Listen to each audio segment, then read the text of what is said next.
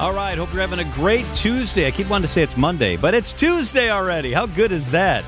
It just got even better. Our friend Rose Gray from Fox World Travel, the Rose Gray Show, is 9 o'clock on Saturday mornings. It's the Fox World Travel Show. We're trying to get it renamed for you. I've been trying hard. My boss is listening. I did not encourage that. You did not, but you're the star of the show. That is for sure. We are so glad you're with us, Rose.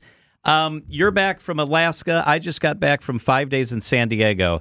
And it just struck me. We have so many incredible domestic places, and we get all excited about traveling overseas, and I love that. But my goodness, there's a lot of awesome stuff in America. Well, and you were in Alaska this summer as well. Yeah, so you can attest to the fact that this is not just an old person destination anymore. Right. At all. In fact, we were 7 days on land and 7 days on the Inside Passage, and the land part kicked everybody's butt. They were all very happy to get on that cruise and have a little downtime because we really did make the most of our 7 days on land. With that said, I think it would be, I am a bit compelled to make sure that I remind everybody that Hawaii is a domestic destination, and we should be mindfully traveling to Hawaii. They're asking us to come.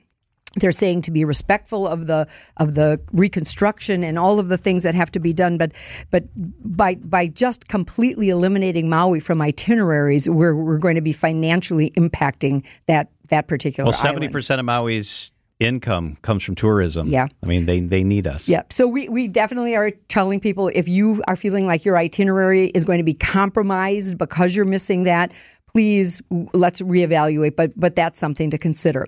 Then another thing that we talked about with regard to domestic is going someplace off-season. So we think of Colorado, where you just were, as a ski destination, but what a great summer place to go. It was incredible, Rose. We spent about a week in Breckenridge, which is a ski resort town. It is incredible in the summer months. And I would have picked Breckenridge immediately. I lived in Colorado for a while, worked at a couple ski resorts out there. That would be my place for a fabulous, fun family vacation. Love it. Looking for some big city, but maybe East Coast, but not New York. What about Boston? Who doesn't love Boston? Yep. I mean, you can go to Fenway Park. You can get all the history. You can walk the Freedom Trail. I think it has something for everybody. So we love that. I know another one of your favorites, John, Savannah. I love Savannah. We kind of forget about that sometimes because we're either on our way down to Florida and we just scoot by that, or we're thinking of the Carolinas and we're thinking of Hilton Head and Myrtle Beach and all that kind of thing. But we forget about Savannah. Savannah is an city. Absolutely phenomenal Tybee city. Island there is a beach town, so you get the history and the beach. I wanted to ask you about national parks. Yep. So what we're telling people is it's just not fly by the seat of your pants anymore. You've got to have some reservations. You've got to make some plans to go to national parks. And it's not just the big ones. It's not just Yellowstone. There are so many Arches and Zion and all the other ones that people don't think about.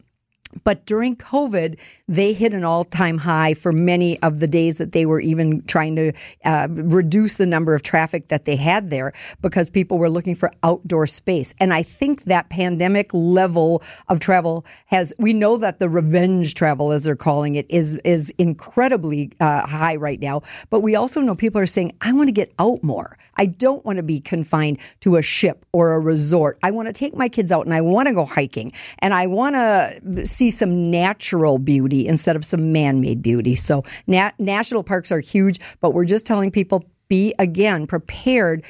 Getting in a car and just going, I think I'll go out there, isn't such an advisable thing. But there's so many interesting ways to go about it, right? You bring up Boston. You could be off the plane and on the Freedom Trail in like an hour. Yep. Right? And if you do go west, if you want to do the national park thing, if you want to do Zion, if you want to be in Breckenridge where we were, you just have to understand that a drive is going to be a part of your day, but that drive can also be maybe the most stunning part of your day. Probably. And if you have kids, prepare them for this. When we talk to multi-generational families who are looking to do something collectively, we say, get the kids involved. Let them know the history of where you're going. Talk to them about the geography of where you're going.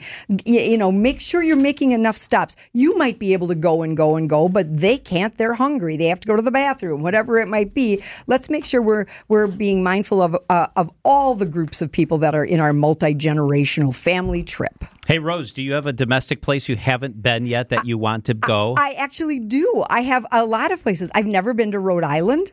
Okay, I want to go there. I have never been to Vermont. I want to go there. Beautiful. People say to me, well, you've probably been to all 50 states. No, as a matter of fact, I really haven't.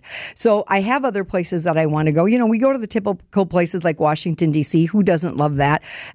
We go to Florida. We go to Arizona for spring training, all of that kind of thing. But they're such a big part of the United States that I have yet to see. And sometimes I end up going to the most touristy places, and I've got to get better at that myself. Rose Gray, Fox World Travel. Check out her show, 9 o'clock Saturdays here on WTMJ. It's always so good to have you here. Thank you, Rose. Hey, safe travels to you, John. Thank you. It is 4:14 at WTMJ.